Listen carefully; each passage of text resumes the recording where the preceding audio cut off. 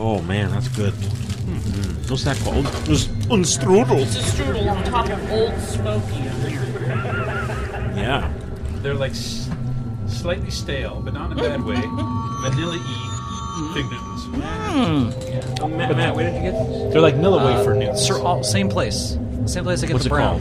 Saraga. It's an international market. It's in Columbus, Ohio? Do you like, I just grabbed one. do you like pineapple? Sure. There's a pineapple version over here. I'll try this one.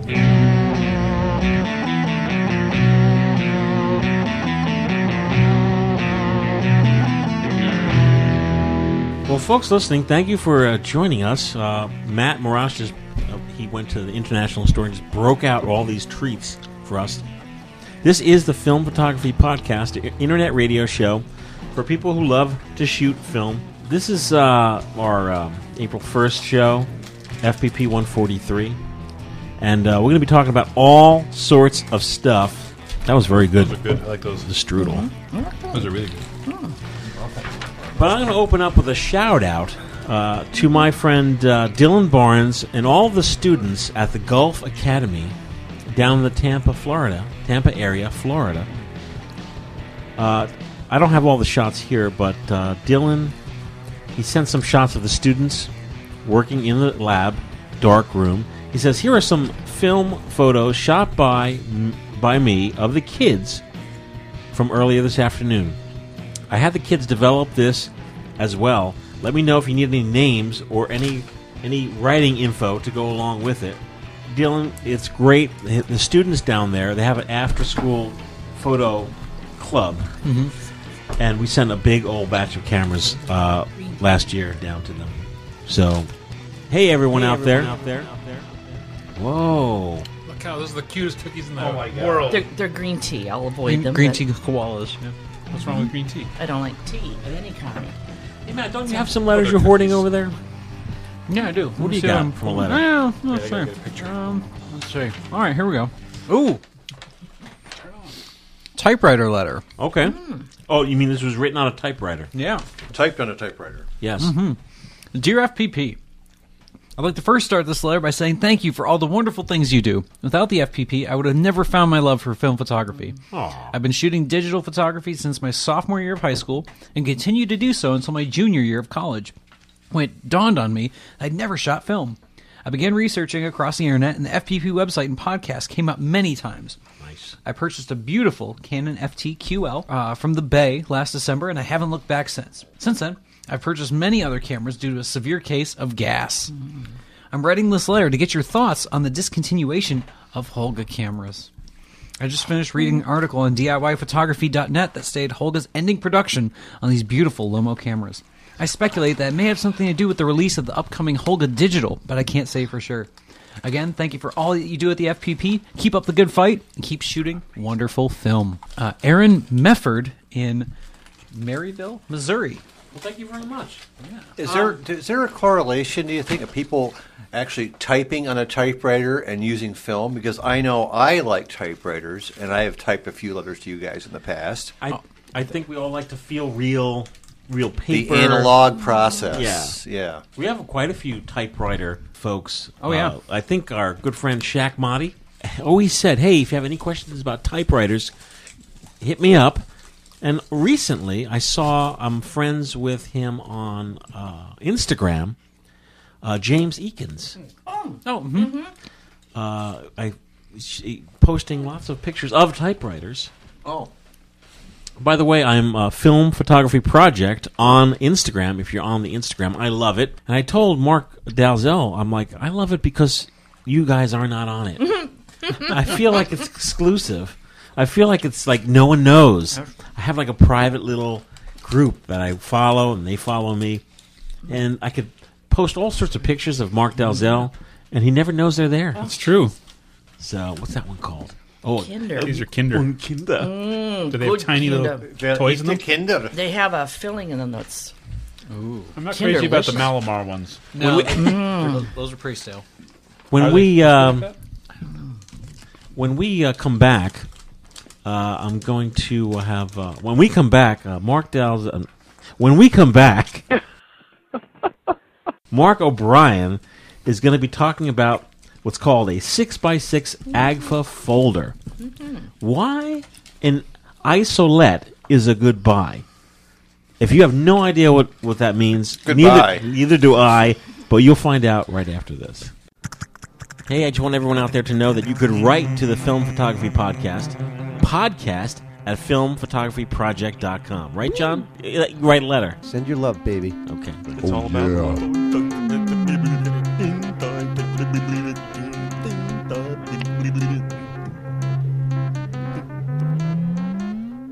Hey, folks, before we get back on topic here, I just want to talk about our film of the month, which actually is the film of every 2 weeks. What is it? This April 1st, now, the special is, and this is, people are going to be like writing in or calling or, whatever, saying, This is April Fool's.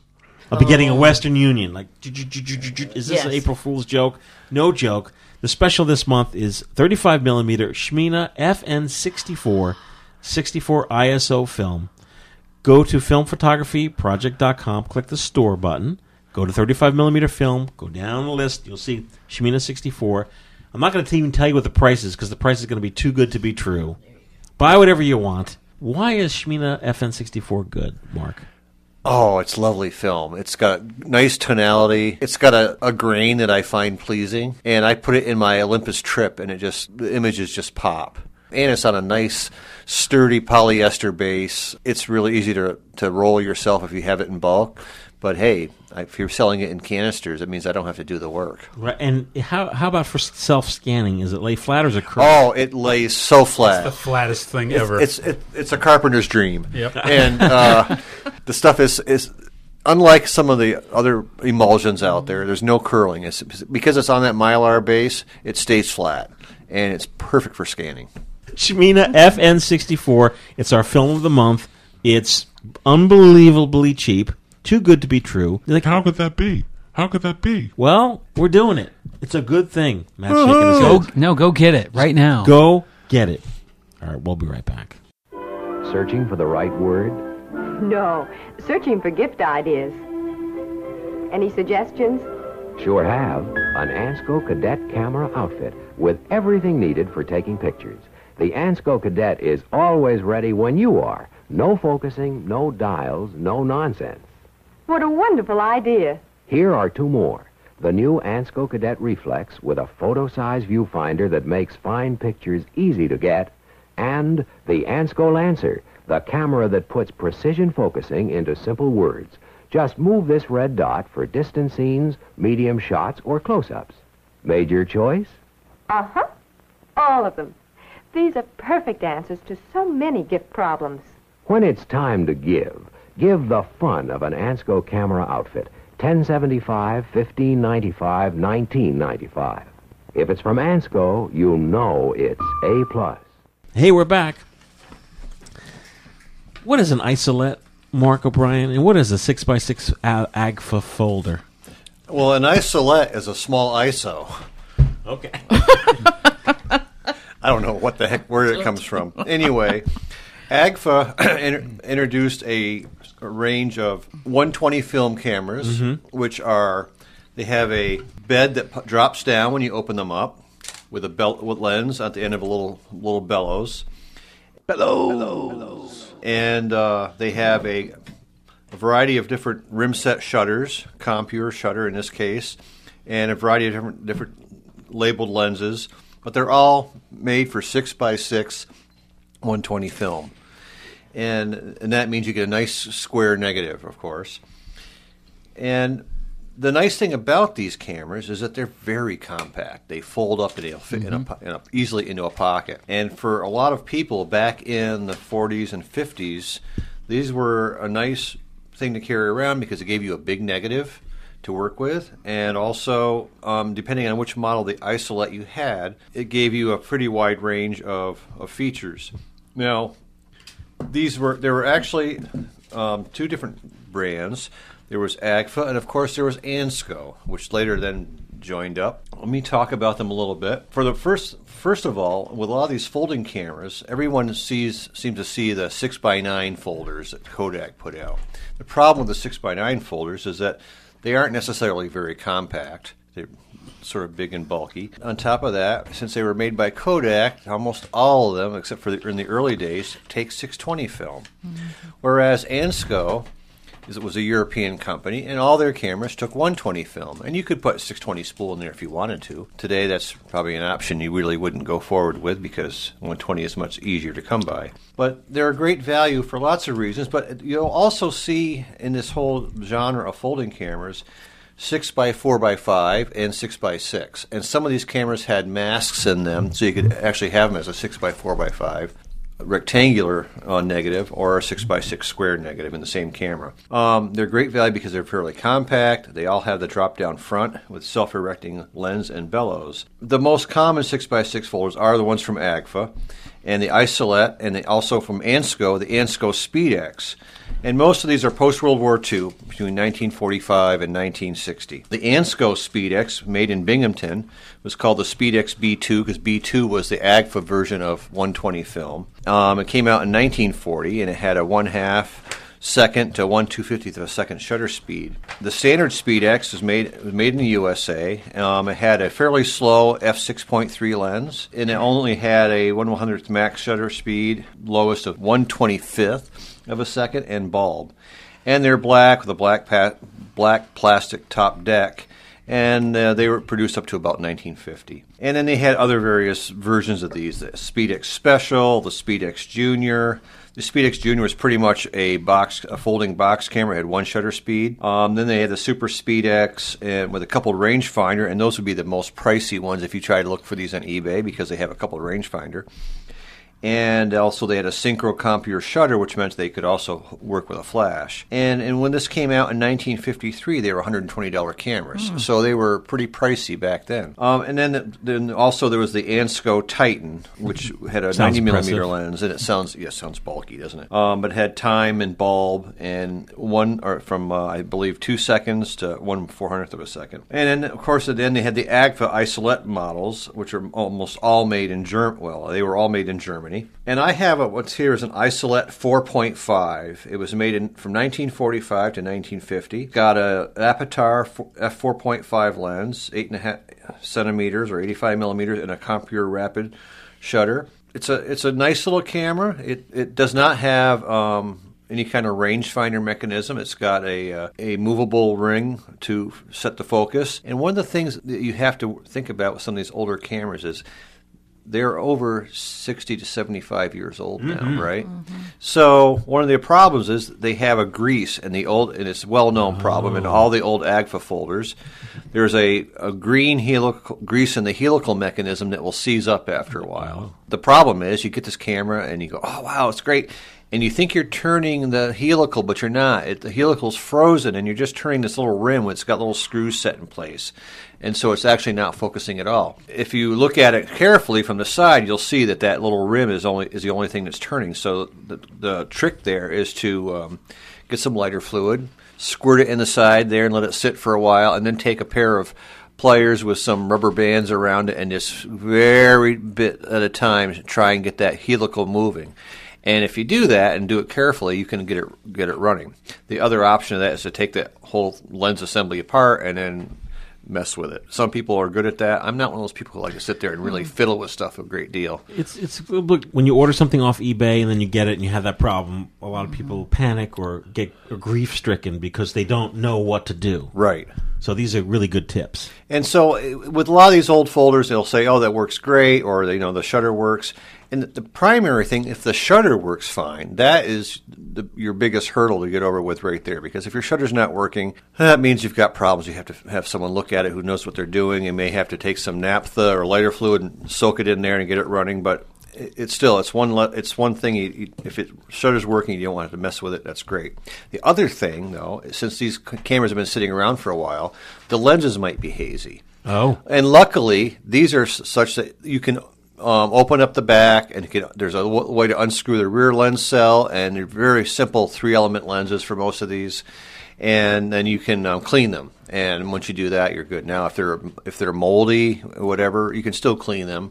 It might take a little bit more elbow grease to get that done, but you can do it carefully, and they should work just fine. Some of these cameras have different range of shutter speeds. The one I have has a shutter speed range of 1 second to 1/500th of a second.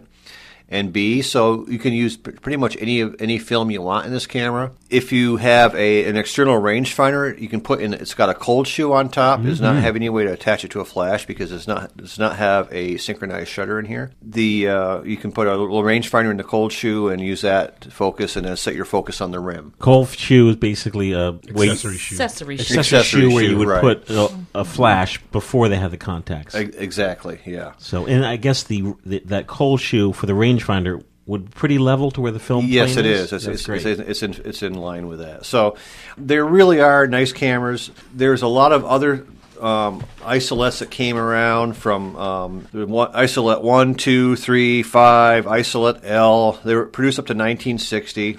The isolette L, I believe, can use 120 or 35 millimeter film, so it must have a little adapter in there.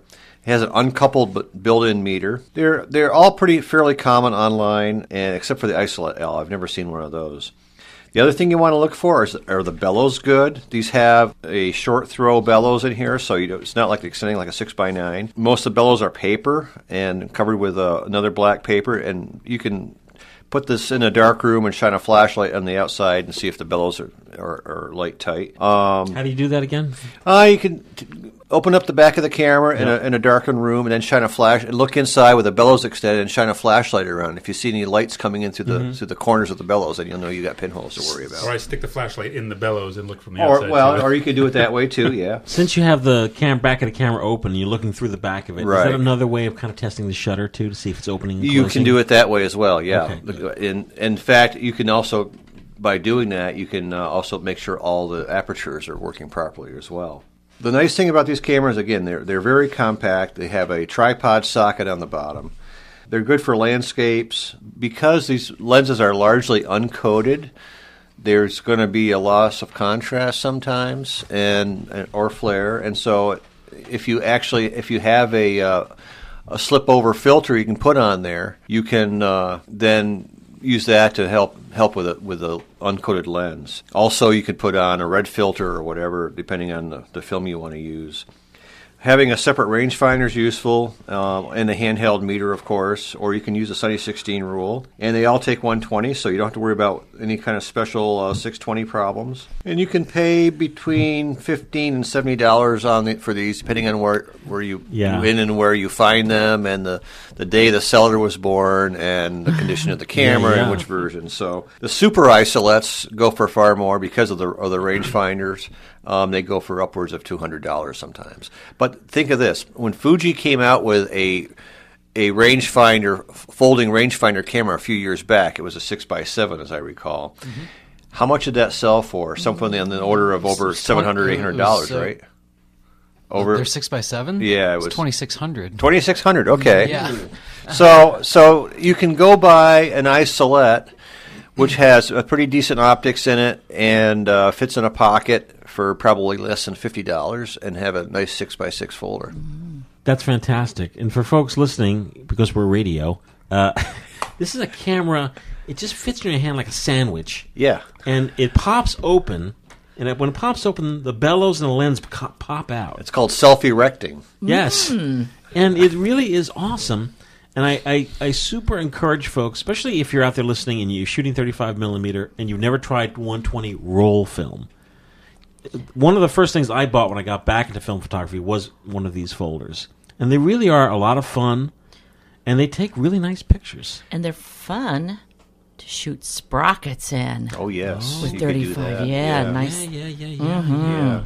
And the other thing, too, is that, people often say, I want to get into 120. What should I get? People say, well, you get a Holga. Well, the Holga is a really minimalist camera. But with something like an Agfa Isolette or any others that are out there that are similar, you've got control over what you're trying to do, and that's really important. And they had decent optics. The other funny thing about some of these folders, though, is that they're not the only ones that were ever made. Depending on where you look, I mean, there were certainly a lot of folders made in Germany by Zeiss Icon, and some of those are 6x6, and some of those are 6x4x5, and some of them are 6x9. There's a whole bunch of different ones under those, and I won't even get into it because it's a morass of different models and numbers. But if you do find a Zeiss Icon folder that shoots 6x6, and a price of somewhere probably between $50 to $100 for some of these is quite reasonable, and they're very nicely made cameras, so I recommend those as well. But they're not as commonly found as the Isolettes. Right, right. This came up a couple years ago for me, where I wanted to get a really compact 120, but I wanted it to be a rangefinder with a hot shoe, and I ended up going with the Seagull 203, which is almost identical to this, with the addition of the hot shoe and the rangefinder, and a thumb wind, which is also nice. And it's also about 50 years newer. And it's much more expensive too. But it's it reminds me of that. But yeah, I love my Seagull 203 for sure. Well, thank you very much for the report. You're welcome. For folks out there who have been shooting with folders, or if you have any questions about folders, podcast at filmphotographyproject.com. Please write us. We're going to take a quick break. But before we do, I found this letter just in from Andy Hudson, and I'm going to have my friend Mark Dalzell read this. Oh, okay. This has to do with you and your gang. Oh, all right then. How to pronounce your name? Blank. Flickr name Haptown. Hey, FPP folks. I love the podcast, and I always enjoy the music at the end of the show. What show? I just purchased the Smooth Sailors album Smoothachrome on iTunes. Cool, Haptown and my mom. And I've been listening to the free music on their website. I would love to know the names of the songs that have been featured at the end of the podcast. Thank you for all the hard work you put into the podcast. I always look forward to listening, and it makes my drive to work so much more enjoyable. Regards, Andy Hudson, Franklin, Tennessee. That's not the first time that you've gotten that request, people asking which tracks you're using. Well, the thing is, I put the tracks in post-production, not when we're sitting here recording. Right. And since I don't have a mic, I'm just editing, I just put the tracks in. But if you go, you know what? The show notes don't even tell you. No. You tend, I'll give you, this is an Easter egg. You tend to pick sessions from within the last couple of weeks. You always get the newest stuff. Yeah. So if the podcast comes out on, March 1st, go look at what we did at the end of January, that beginning year. of February, maybe. Yeah. That is true. Look back a month or two. It won't be the back, because I know on our site right now we've probably got 1,200 songs. While I'm editing, I'll take a break. I'll go to the Smooth Sailors, smoothsailors.com. Yeah.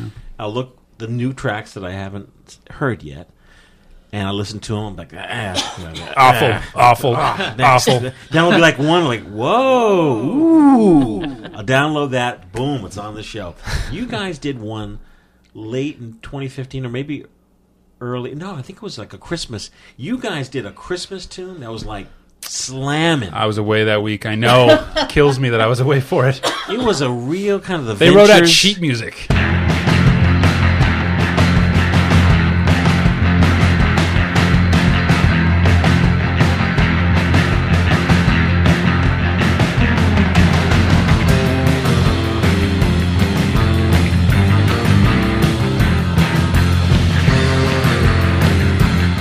Yeah, they did. It was like a surf jingle It was bells. a real good That was fun. surf. That was Yeah, I wasn't there. professional. Yeah, thanks. That needs to be on an album that's available commercially. We do one Christmas song every year. Well, just thinking of 12 years, you got an album. I know. Yeah. Last There you year go. we did Father Christmas with Darren on vocals. Yeah. I like the one that who does the song with the gas? Oh, You mean Kristen? Yes, Kristen. Gas. Oh, Yeah. that's a Yeah. great song. I love that song. I know. It's the FPP Official theme song. Gear Acquisition Acquisition Syndrome song. Yeah. Michael, Alex, Mark, and Leslie, Lauren, Matt, and John Fideli, the crew at the FPP podcast. I'd like to thank you for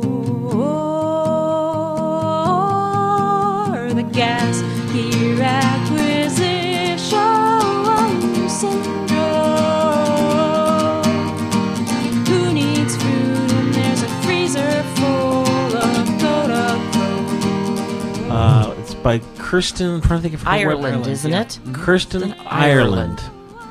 What is her website? Is it KirstenIreland.com? Look it up right now. Okay. Yeah, it's one of my favorite songs when you guys have it on the show. I always like that. Yeah, me too. That one in No Pockets. There's a gent lives on our street, he got no pockets. And I wonder how he carries stuff, I'd drop it. He got nowhere to keep his keys and change. It would surely drive me crazy, so deranged. You can often see him in the morning walking. Oh, that's my favorite too. That's Darren Ballard Oh, yeah. Riley. Okay. Yeah. No Pockets. No Pockets, yeah. It's great because he's telling a little story. Right. And that one about what's the other one about the bicycle where someone dies? Jennifer's dead. Jennifer's dead, yeah. Jennifer's the girl you used to see around the place, but now she's gone. Yes, she's gone to that great gig in the sky. She never had the chance to say goodbye. Oh, Jennifer, why did you have to die? Every Monday morning she would cross the busy road to get her coffee. She liked it strong, always wait. About the woman who would cross the street every day, Yeah. get her coffee, Yeah. and wasn't looking, and one day she got run over by a motorbike. Yeah. Sad, but it was a good I song. must apologize. Awesome. And it really is a cute song, right? It It's is. It great. is. It is. So we all love music, and I always say we don't just play music; we are the music. The people that listen to the show are making this music, and many times, Mr. Mark Dalzell right here is a musician. John Fideli not present. Dane Johnson not present. These are the Smooth Sailors, and it's original music that we're playing here on the FPP. What does John Fideli play? Drums. Drums. Oh. Yeah. Yeah. And we had the Derby Girls, Yes, we J.J. did. Fisher's band.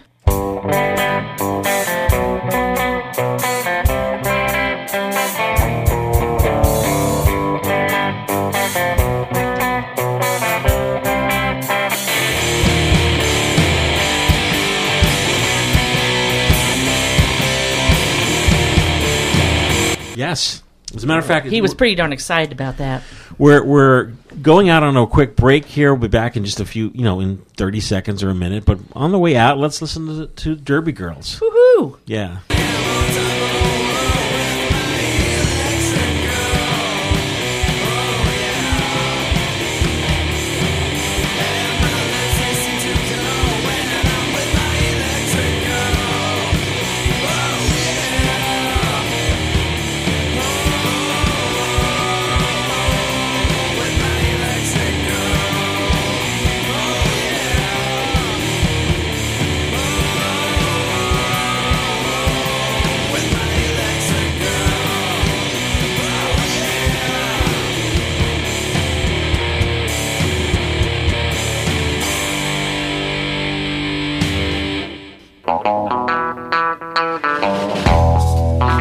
Hey, the Dark Room is a lab on the West Coast, and these days, because we're all shooting film, but the big question is, where do I bring my film to get processed? The Dark Room is an option, and they've really stepped up to develop all films.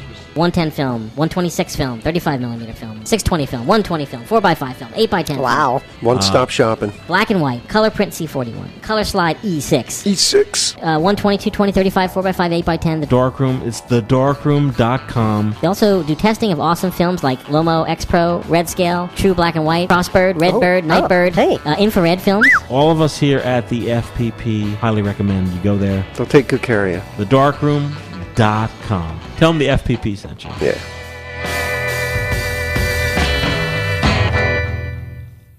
Hey, we're back. Hey, Matt, here's a letter. Hey, what? Oh. We got a letter? Yep. Oops, sorry. This letter comes to us from Craig Erickson. Hey, FPP. I just wanted to share a film developer combo I've been experimenting with. I haven't heard anyone else talk about it, although I'm sure I'm not plowing new ground. But in the spirit of sharing fostered by the FPP community, I thought I'd pass it along. The attached images are shot on a Hasselblad 500 CM. The film stock is Neopan Acros 100. Beautiful. Fantastic film, shot at box speed. And developer FA 1027, 1:14 dilution, 9.5 minutes. What? All right. Anyway, the massive development chart didn't have any info for that film developer combo. I've never heard of that.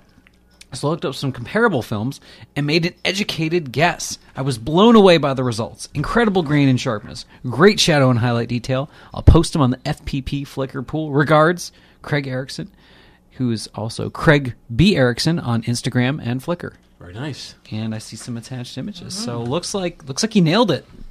I'm of course All going right, to Instagram all right right. here, right now. Does anybody here know what the heck is FA 1027 1:14? It is a developer Uh-huh.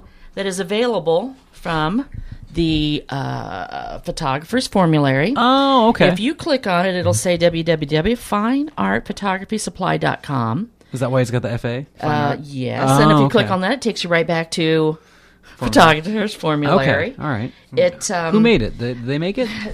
I believe so. Really looks like a sweet developer. I'd like to try this. It comes as a quart for $15, so this is going to tell you a lot about it. Yeah, what's it Matt. got in it? What's in it? What's it got? And they also go into how it compares to D76. 2 restrainers. Mm-hmm. Oh, you can do expired film with this. Yes. Potassium bromide, benzotriazole. Yeah. Which is awesome for base fog. Yeah. And so nice. I looked at their little data sheet at the end, and they showed Ilford, HP5, FP4, Delta 100, Pan F, Tri-X, T-Max. Okay. But then actually, when I went to the massive development chart, they've got SF times 4 SFX 200, Fomapan, Eastman Double X, the Arista Premium 400, ADOX films. So there are more times out there as well. But it really, it comes as a liquid. Nice, one shot. It mix it, use it, one shot. And it looked really very interesting. And since we have expanded a couple of these films, I would really like to try it like with the Eastman Double X, some of those. So that's where you're able to obtain it. All right, fork it over, Leslie. I'm going to read on this. You got it. All Now right. here comes the techie stuff from our own Matt Marash. Oh, I'm still browsing. Very concentrated economical formula. Best use is a one-shot. Well, of course, most diluted developers are. Recommended dilutions 1 to 9, 1 to 14. Can be diluted as high as 1 to 19, probably even more than that. That's crazy. 100 mils of concentrate will process 6 8x10 sheets of film, or equivalent 6 rolls of film. 30 milliliters is a little over 3 U.S. ounces. I add 100 mils of FA concentrate to either 900 mils of water or 1,400 mils of water. Shelf life, 2 years. This sounds a lot like a compensating developer that I've been using a lot of. Yes, I thought so. What's the You main? said that. It doesn't say in here what the main ingredient is, does it? Looks like good stuff. I would, if I wasn't so entrenched in the carcinogenic nightmare that was pyro, I would be into this. Sure. Wow. I spilled This looks Exto like on my good cat stuff. last night. Oh, no. How's that going to go? You have to wait and see what develops. Yeah. Get out. I This will. looks like good stuff. I'm gonna try some of this out. search the crap out of Flickr for FA 1027 and probably see some fighter jets and That's what I was some thinking. black and FA white. 1027 That's what it fighter sounds jets. like, right? Yeah. I'll get a time for it for my personal favorite, the Shmina Quick 200. question. Yeah. What the heck are you guys talking about? Oh yeah, we're speaking Talking about Spanish. developer. Chemistry. The chemistry. Yes, another film developer. Black and white. Black and Black and white. white. This is based off of Craig's letter. Jet fuel. Yes, yes. Yeah. This is Kind the of this is leads the to one this. he's talking Yeah, about. so basically this developed, I'd never heard of it before, and I'm excited about it because it seems to be a compensating developer, which can really help maintain your film speed. It also can help you for some really contrasty situations like Craig posted in his shot. I mean, these are in bright sunshine. He's getting really good separation in the highlights, which is awesome. And really weird is this developer has 2 restrainers. So normally there's a restrainer to keep it from going crazy contrast-wise, building it up. And this one has benzotriazole, which is known usually for reducing base fog. So for people that labs are developing really, really super expired film, that's what they add to reduce that fog Put a on there. pinch in between your cheek and gum and develop it. Yeah. Well, they just add that all the time. What does it do if it's good film? It's just going to slow it down a bit, usually. Mm-hmm. But that's no, that looks Didn't it look pretty cool. interesting? Yeah, I'm Yeah. gonna look into this. It's crazy cool stuff. Thanks, Craig, for pointing that out, and thank you, Leslie, for doing some homework. I got to do some now. Great stuff. When we come back, Matt Marash is going to have some Doctor tips. That's darkroom tips. Yeah. Okay. Doctor tips? Yes. Do you love the Film Photography Podcast? Show your support. Visit our online store at filmphotographyproject.com. That's right, your purchases at our store support this show. What show? You're not only supporting the podcast, but you're also supporting our ample giveaway programs and our workshops. Just go to filmphotographyproject.com and click the store button. Good golly, Miss Molly. Kodak Alaris Films. That's right. Impossible Project Instant Films. Super amazing. And our very own FPP hand-rolled films. Most notably is the addition of Shmina Films. Mina from Eastern Europe. Shmina FN64, Photo 100, Photo 200, Photo 400, as well as Eastman Kodak black and white motion picture film. That's right. Such stocks as Eastman XX, Eastman High Contrast 5363, and the awesome Kodak Fine Grain 2366. Filmphotographyproject.com. Hey! Thanks. Let's get back to more show.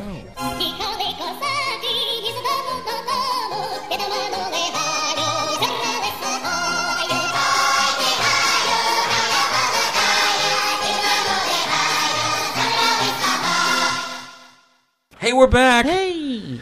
Matt Marash is here. You know, I think this is an interesting topic, darkroom tips, because it could be kind of funny of what actual people do that is funny. And I'm talking about public darkroom etiquette. Oh, like yeah. eating your, like spitting your gum on the floor. Oh, yeah. spitting, Putting the seat down. cussing. Oh man! Mix a little fixer in with a little developer. Yeah. Oh, so, yeah. so for FPP listeners out there that may or may not have been tuning in, Midwest Photo Exchange is going to be getting a darkroom in their new location, which is going to be opening up in Columbus, Ohio, tentatively July 1st. Might be a little bit sooner, might be probably a little bit later. In doing so, I've been tasked with, or part of the task force on assembling a public darkroom. And in doing so, I realized, man, there's a lot that goes into a darkroom, and today we're just going to cover one little topic of it, and that's public darkroom etiquette. No spitting. Do you? Is that like public restroom etiquette? Yeah. Ooh. Clean it. Wash green. Definitely wash your hands. But there's a lot that goes into a public darkroom, and a lot of things you have to consider if you're somebody that's used to working, in your bathroom, in your basement, and now you have to share with others. There's some consideration we have to take. With that, probably the first and foremost is, Mike, clean it. You keep it clean. Like, Don't leave a big old mess. no messes. Gloves, Food apron. stuff. No food ever. X, big X. No Right. food. No for smoking. Sure. No smoking. You're sharing a space with folks. If you saw it, always try to leave the location better than you found it. What about you in your darkroom, like public darkroom? All of a sudden your phone goes off, like light emits. Oh, none of that. Bad. No hopefully no electronics. If you use a certain chemical and it seems exhausted, don't put it back. Mention it. Say something. Do something. Right? Don't top it off with water. No. Oh, God. Who would do such a thing? And I can't believe it's 2016. Film photography has been around for God knows how long. And we still have to say, don't drink the chemistry. And don't pour it on your cat. And it seems like basic stuff, but I it know, isn't. but it happens. I used to share a private darkroom space, and I used to have to tell my darkroom roommate, don't drink the chemistry. Darkroom mate? What do you mean? Don't drink the chemistry. Don't drink this. People drinking developer. No. Come on. Yeah, drinking Like developer. as what? As like a dare? No, just likes to take a sip. Why? I have Just bourbon tip. in my darkroom when I'm down there, but it's obviously what's in a bourbon glass is not going It's to all be brown water in the darkroom. Yeah, I know, but still. Everyone knows bourbon is a pre-wash. But yeah, a couple other things to consider when setting up a public darkroom. Establishing your working space. If there's more than one working and larger, it's almost like, I'm going to have to mansplain this for Leslie. Mansplain? Mansplain, yeah. Let me tell you something. So it's kind of like when you're at a public urinal and there's like yeah. You try to be, and you don't go right next to the guy. You don't want to splash the next guy. Exactly. You don't go if there's 5 stalls and one guy's all the way at the end. Don't go right next. Exactly. Same thing with enlargers. It's very high tech. You're in a big old movie Do not theater. be in the enlarger right next to someone else. You're in a big old movie theater and you're watching a movie and the place is fairly empty. Open seats. And some dude, some guy comes in last minute, sits next to you.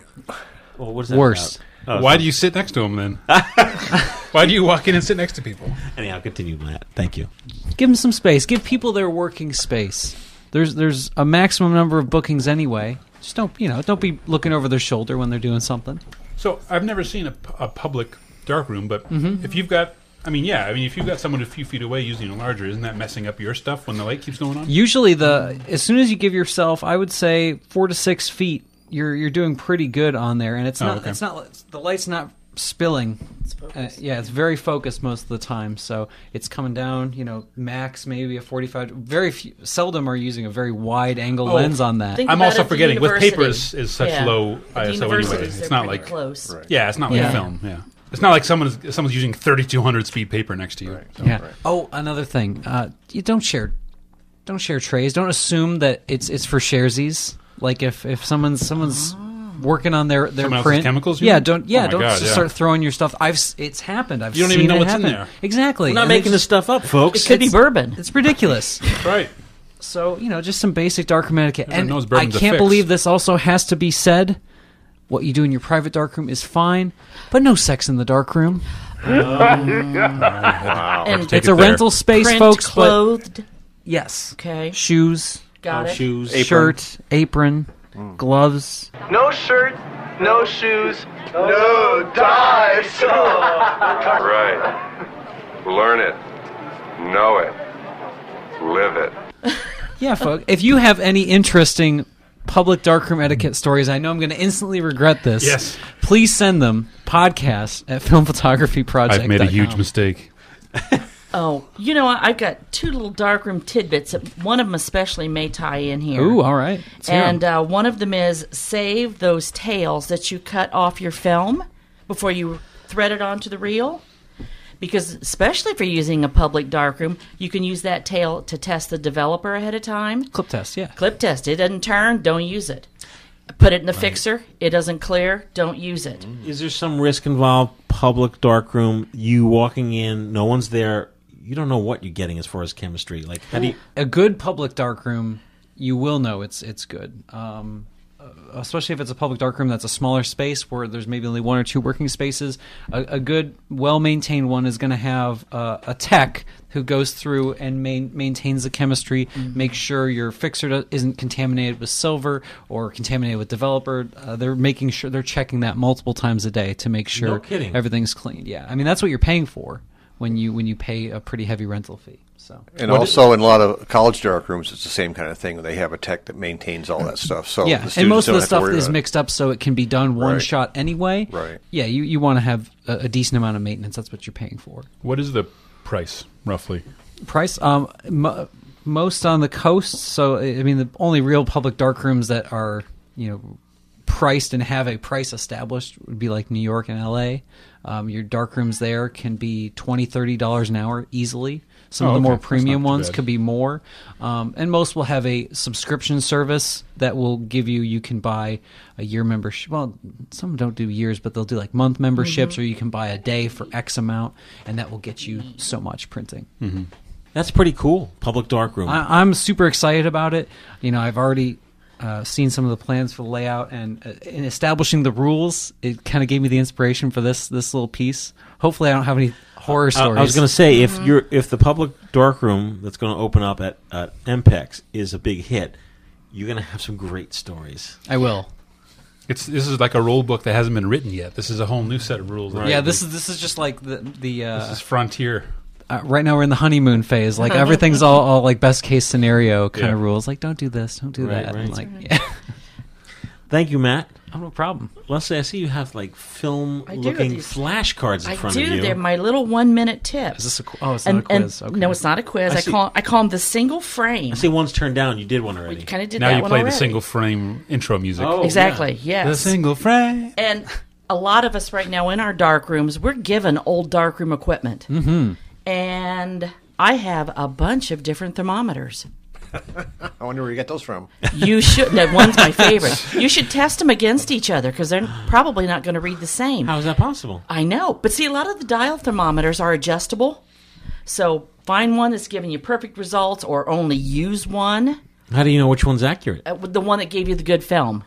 Okay. And you used it forever until you dropped it on the floor after 20 years and broke it. Oh, okay. Yeah. Anyway, that's it. Just test them all against each other.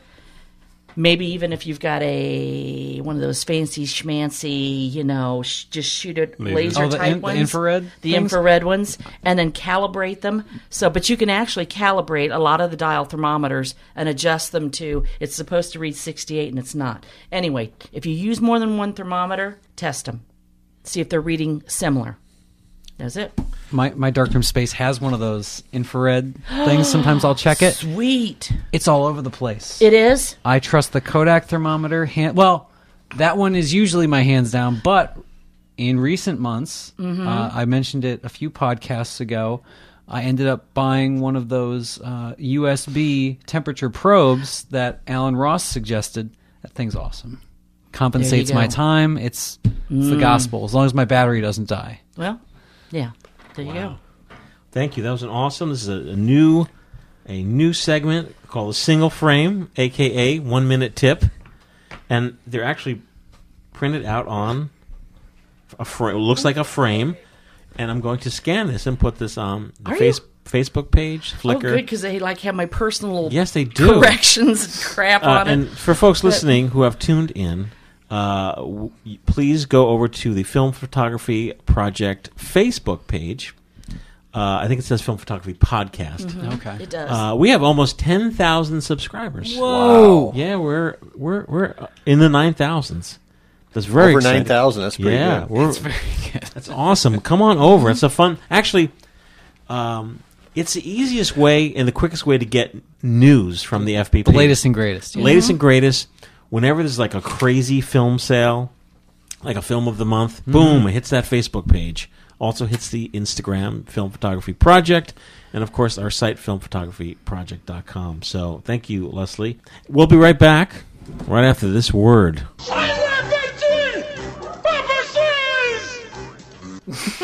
Hey, we're back. Word. Oh, already? Yeah. What do you got, Mark? Mark Dalzell here. Well, I'm not Mark. You're Mark. No, we've talked about the C3 before. I just thought we So would what? talk about going to the Argus Museum. Oh, We well, went to you know, Argus. we went to the Argus Museum. I was going to say yesterday, but that was still just today. No, it was months ago. That seems like, well, Recently, myself, Matt Marash, and Mark O'Brien went to the Argus Museum where we did an interview with Cheryl, the curator, Cheryl Chichester. And that you could find on the FPP Film Photography Project YouTube channel. You could search Film Photography Tube. That Marcus Anderson's getting some hits. The spot on Marcus Anderson, the street photographer. Mm-hmm. People love that video. Oh, yeah. But Mark Dalzell loves the brick, the C3, the Argus C3, so much that he took one and made one translucent. I have a bunch of modified C3s. They're really easy to get apart, fix, repair, hack them, make things out of them. A screwdriver and a hammer is all you need. If you pretty much, I don't think I've ever found one. You've probably, other Mark has probably experienced a lot more of these than I have too, but I've never found one that didn't work. They're so simple. Oh, see, there's 16 of them right there, 12 of them right there. Exactly, in the hidden room. But, like I said, the C3, it's the camera that's called the Brick. Everyone knows it as the Brick. It's ergonomically terrible, but I think it's just a really beautiful, elegant design. It's so simple. It has about 5 moving parts. So like I said, they almost always work fine. The cool thing about being able to mod them is it's easy to do things like, these things came out in the late 30s, so they're clearly not X-synced. But if you want to modify it to be X-synced, it's really simple to do. It's as if it was designed to do that sort of thing. So you basically pop off the front, which is held on with 6 screws. You adjust a little thing, put the front back on, and you're done. It's X-Sync. Takes about 5 minutes. Dane and I both have modified, we call them the cattle prods, but we modified the stick flash from the side. We call them the cattle prods. How did you have you do that? the flash on there charged up. If you touch somebody with these two... It's like... It is a cattle prod. It is literally a cattle prod. So don't tase me, bro. But it's connected to the camera. If it's not connected to the camera, does the flash need to be on to get a charge? You what? When you take that off, Yeah. is it ready to shock someone, or do you have to turn the flash on? Yeah. Well, this flash is on right now, so if I touch it, you'll get a little shock. For real? Yeah. Okay. And if you short those two things to each other, set the flash on. Look at that. Now you used to talk about this like butter, like it's so like it just cuts like like me. Like how do you do this exactly? Well, I mean, in this case, like I said, to get the front off, if you pop off the leather out in the front, if you slip a razor blade underneath, the leather will come off the front at the 4 corners and in the top center and bottom center. There's 6 little flathead screws. If you undo those 6 screws, the whole front of the camera just lifts off as one piece. There's only one little linkage that connects the front of the camera to the rest of the body, which is easy to replace later. And once you do that, you've exposed all of the shutter timing. You've exposed the flash connections. You've exposed the flash timing, which is this little. Since I happen to have a clear one, a clear Argus C3 in my hand, there's a little copper disc here. Yes. That's adjustable, and if you loosen this one screw and just turn it a bit to the side and tighten it back down, it's suddenly X-synced. So you can adjust you can manually adjust your flash timing. Remarkable. You could probably drill a hole in the front of yours and make it adjustable. You could make it MX. But how did you know this? Oh, he's naturally brilliant. Because I had one and I took the front off to see what. But how did you know that just turning this a little bit was going to make it X-sync? Well, I just played with it a bit to see. It's hard to do when the front is on, but if you over on the side here, there's a little copper leaf spring, and as that wheel comes up, it pushes that thing out of the way, and when it touches the contact on the side, that's what sets the flash off.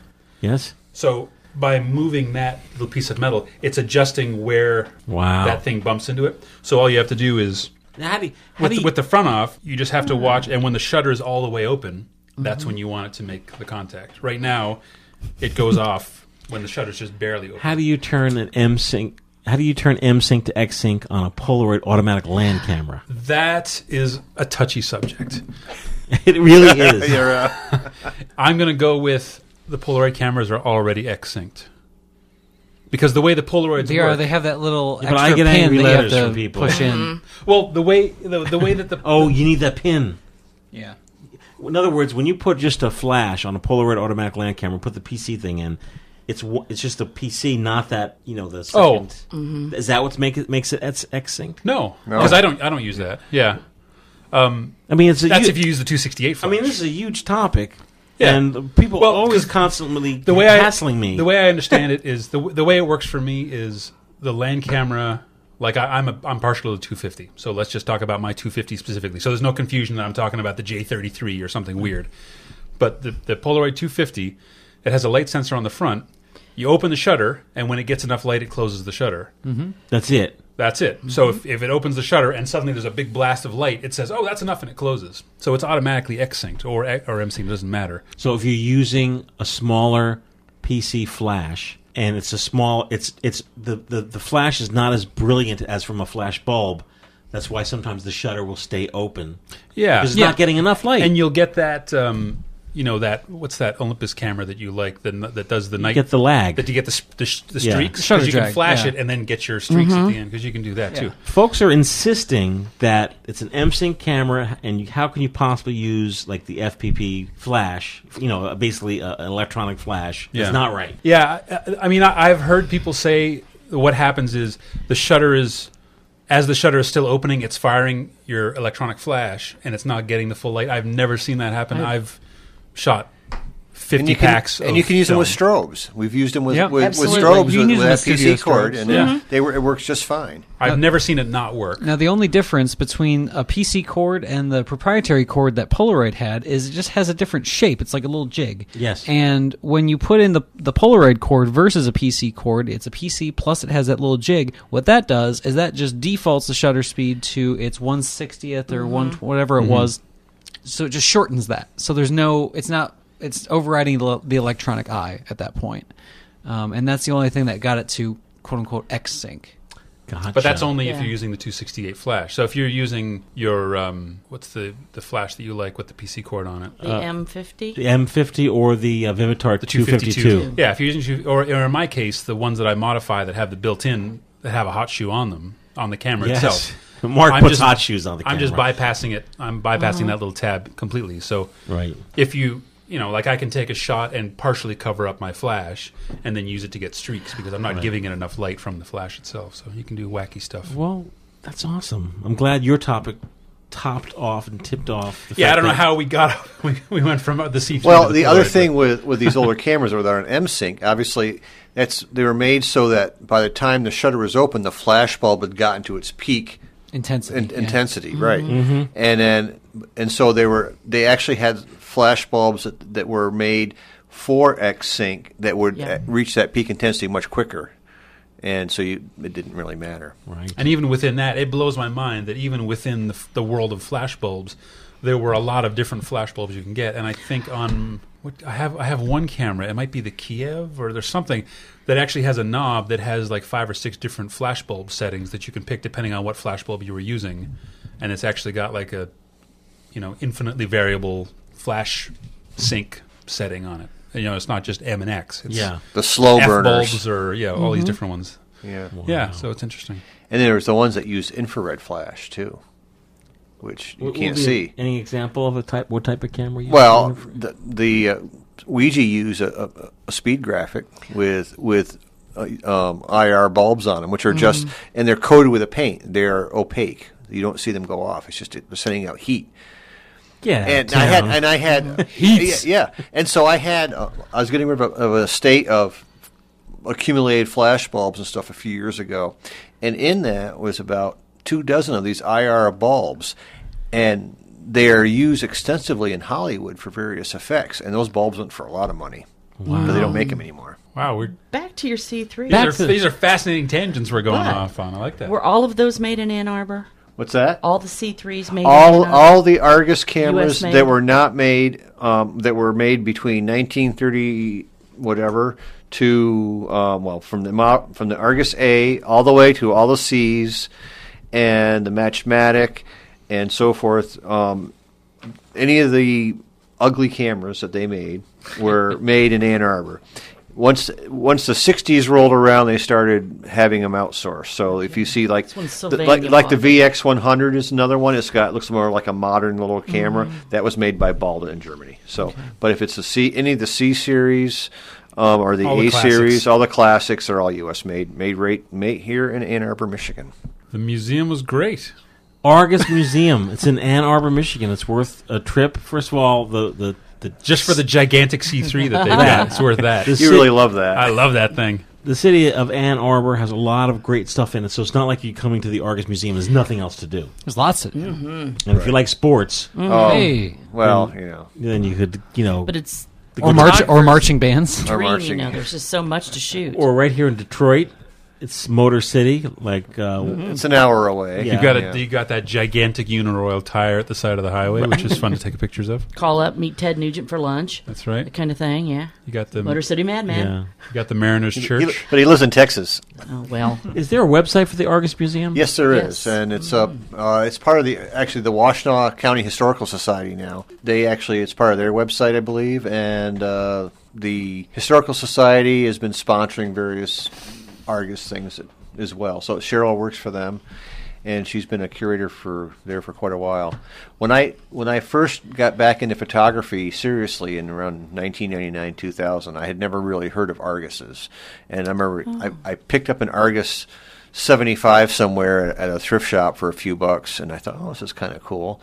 And within a few years, I was, down at that museum and looking at all their stuff, and was an Argus nerd for a while. Mm-hmm. The other cool thing to mention about the Argus Museum, it's the only, as far as I know, the only camera museum that is currently in the same building where the cameras were manufactured. I mean, Eastman House is not. It was Eastman's home, and not part of the factory. There is no more Polaroid factory in Massachusetts. Anywhere, yeah. And so all those places, there's no museum for the Ciro company in Delaware, Ohio. There's no museum for any other U.S. made cameras anywhere. So I know that there are museums for Leica's got a museum and so forth, but that's a long ways away. Check it out, Argus Museum. And speaking of Ciro, how do you feel about, Mark O'Brien, how do you feel about we take a quick 30-second break and come back and talk about the Ciroflex TLR? Oh, that sounds like fun. We'll be right back.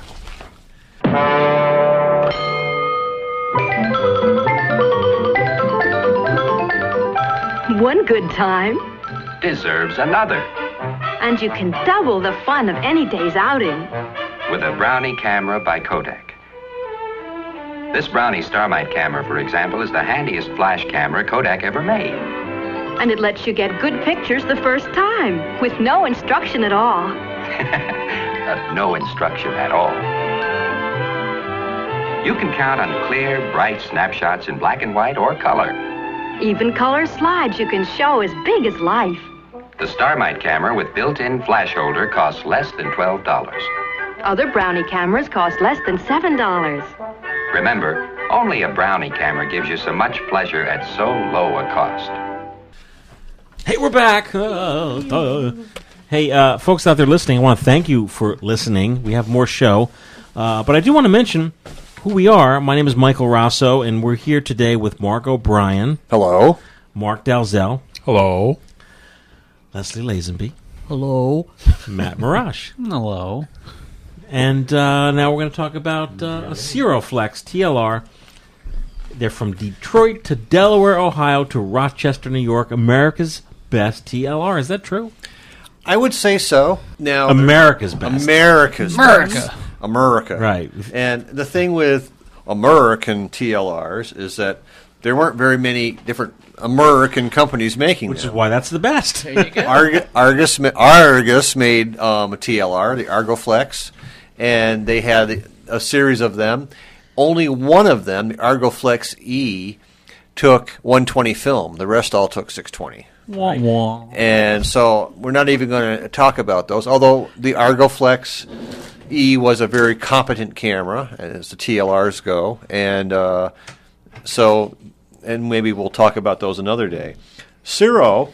I was actually going to correct you and say, well, what about the Graflex? But Graflex was. Yeah, we'll get to that. The only other TLR that is a true TLR made in the U.S., there were a couple other ones. Kodak had one. It took 620 film, so that's off our list. They weren't nearly as popular. And also they had the Duoflexes and so forth, but those aren't real TLRs. They're box cameras with a reflex viewer that was not matched to the taking lens at all. The other one, Ansco had one, and it was a very nice TLR. It was the Ansco Viking, I believe, and it was a massive chunk of metal. It came out in the 50s. It was really, really expensive. It was only slightly less expensive than a Rolly. It had, most of the time they worked pretty well, but they had some issues as well. And they were not sold in large numbers. However, the Ciroflex first started in Detroit, Ciro Company, in Atwater Street, Detroit, which is now part of the location of that factory is now it's no longer, because there's a tunnel to Cobo Hall that comes out where it used to be located. They started manufacturing the TLRs, the Ciroflex, in the 40s. They originally sold for less than $60. They originally were started in Detroit, as I said, on Atwater Street, then moved to Delaware, Ohio. Hey, I got a ticket there once. And they were located on 425 South Sandusky in Delaware. So if you right want to go on Google drag. Maps, you can go find the place and go out in front of take a picture of the old factory, which has now got other things in it. And then they were bought by Graflex in the mid 50s. Graflex bought everything and moved them to Rochester. New York. So what about the Seroflexes? Yeah, what about it? Okay, it's a twin lens reflex, and the taking lens and the viewing lens are linked because they are on a little platform that slides in and out as you turn the focusing knob. So they're geared together. Unlike the Argus, where you had to turn the lens to make it, because they had a little gearing between the top and bottom lenses, like the Rycoflex is the same way. This actually has a little cam in there that moves the lens board in and out.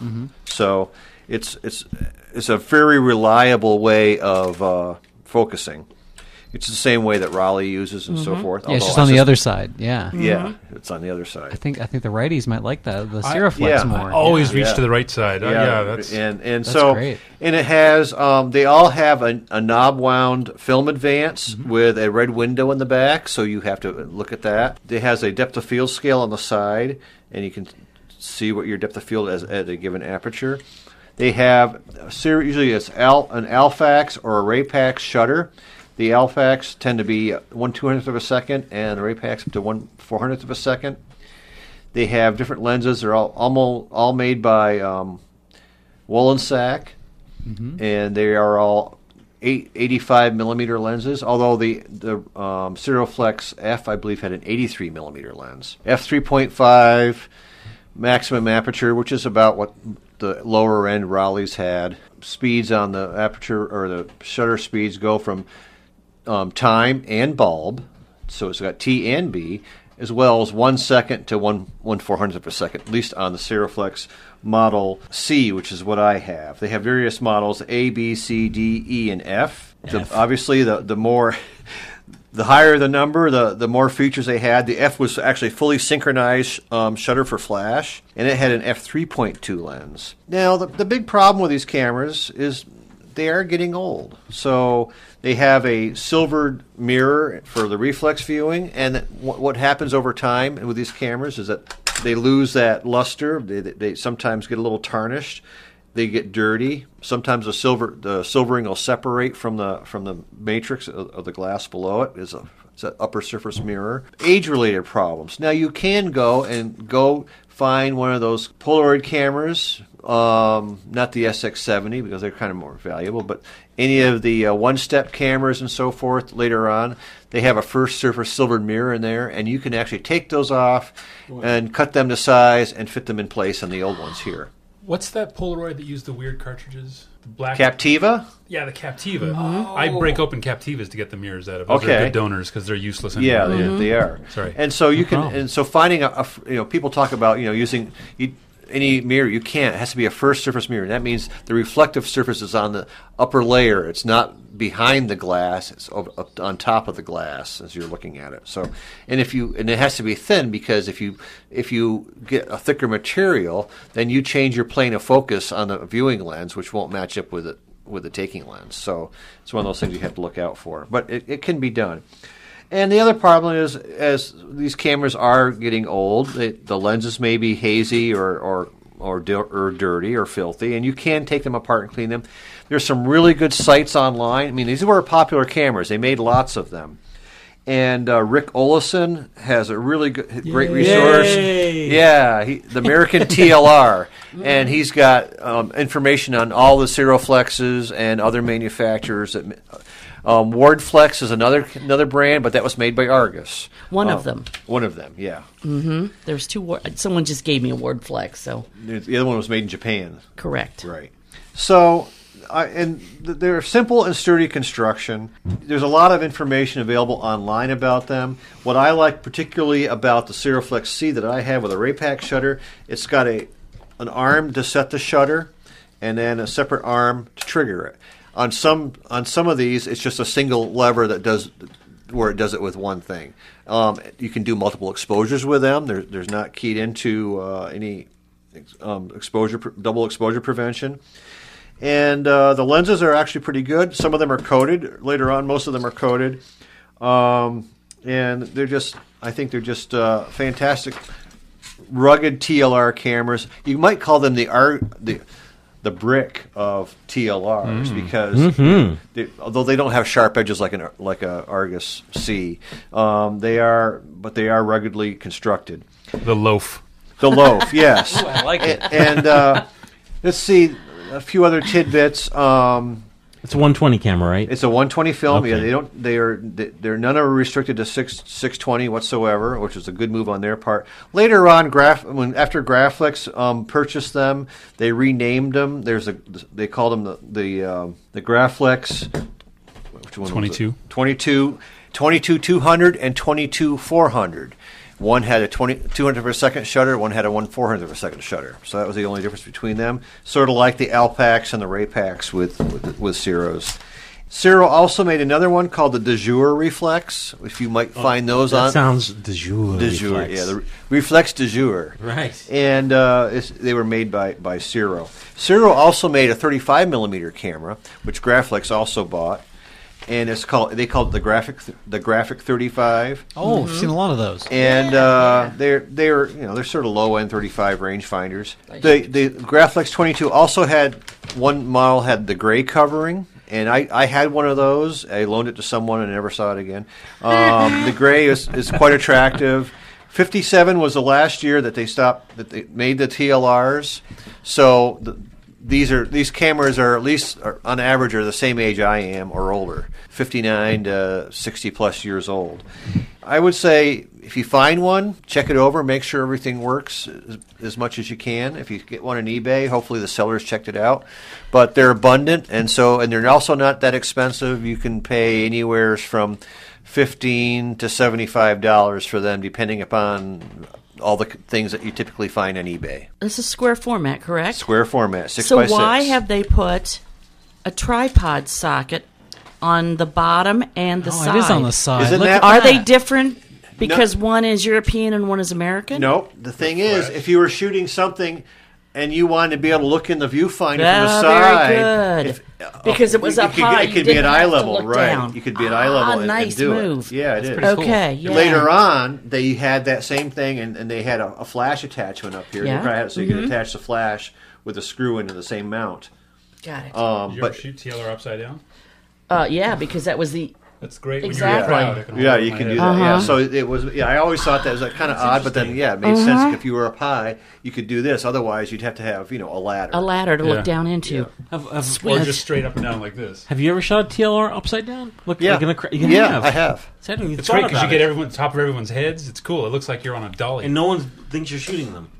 Yeah, starts looking. They know. They don't have. Think you're shooting right into the sky. They don't have a clue because you're shooting a TLR, right. And 99% of the people have never seen one. Wow. So I would say, give Ciroflex a try. If it's certainly if you get one that works well, hang on to it and use it. And you can shoot sprockets too if you really want to.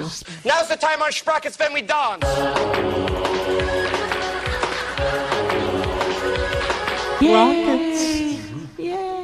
Sprockets, of course, for people listening, like, what? You're putting 35 millimeter film in a 120 camera. So 120 cameras roll film much wider. So by shooting 35, you're shooting the entire piece of film, including the sprockets. And since these have a red window in the back, normally you would have to tape that over if you're using sprockets. But this has a little door over the back of the window, so which makes a lot of sense because some emulsions are much more sensitive to the light than others. And if you're, I suppose, a really sunny environment and you're shooting 400 speed film or 800 speed film in this thing, it might be a good idea to do that. Again, there's no film counter on here, so you have to use a red window to make sure everything works. Is it lined up? And what are these going for these days? I'd say on average probably between $25 and $75. Okay. The Graflex 22s tend to go for a bit more because they're newer and if it has a great leatherette, they look really nice. I have seen some of these that people have recovered, and I saw that someone has right now on eBay they have a red leatherette kit for and I think I'm going to get that for this one because it's missing some of the leatherette in the front, and this would look nice in red. Wow, it would look very sexy. Well, very good. Thank you very much. Hey, you're welcome. Folks aren't going to believe this, but it's time to go already. But whoa, yeah, we'll be back in 2 weeks. Tired Gang will be back. I want to thank everyone for listening. Podcast at filmphotographyproject.com. It is very important for you folks to write in and let us know that you're listening. For those out there spinning wax, myself and John Fideli are hosting the Vinyl Record Podcast. You can just Google that, Vinyl Record Podcast, and we'll come up. The Google. Anything else exciting? Oh, well, it's end of March now. April 1st. April Fool's on me. So I just finished a month long and doing some one-on-one black and white workshops at my space at the in Franklinton, which is a neighborhood of Columbus. I have a darkroom space up there until MPEX opens theirs up. Right. So now that I have a working space and I'm really used to it, and I just christened it with a workshop, I'm opening them up to everybody out there, not just no longer like one-on-one stuff. I'm opening up some Darkroom 101 workshops and some large format workshops that are going to take place over the late spring and summer. So you can go to, we'll have them in the show notes, just a link to what I got on the site. Right. And then just you can check the rest of them out at mattmarash.com. Very nice. Very nice. Yeah. Folks, we'll see you soon. Wait, and let me add. Oh, wait, I was just going to say, and you're going to end the episode with a Smooth Sailors track entitled Operation Gumbo Drop. For real? Oh, hey, thanks. Okay. Thank you, Mark. Parker? All right. There you go. There's 4 to pick.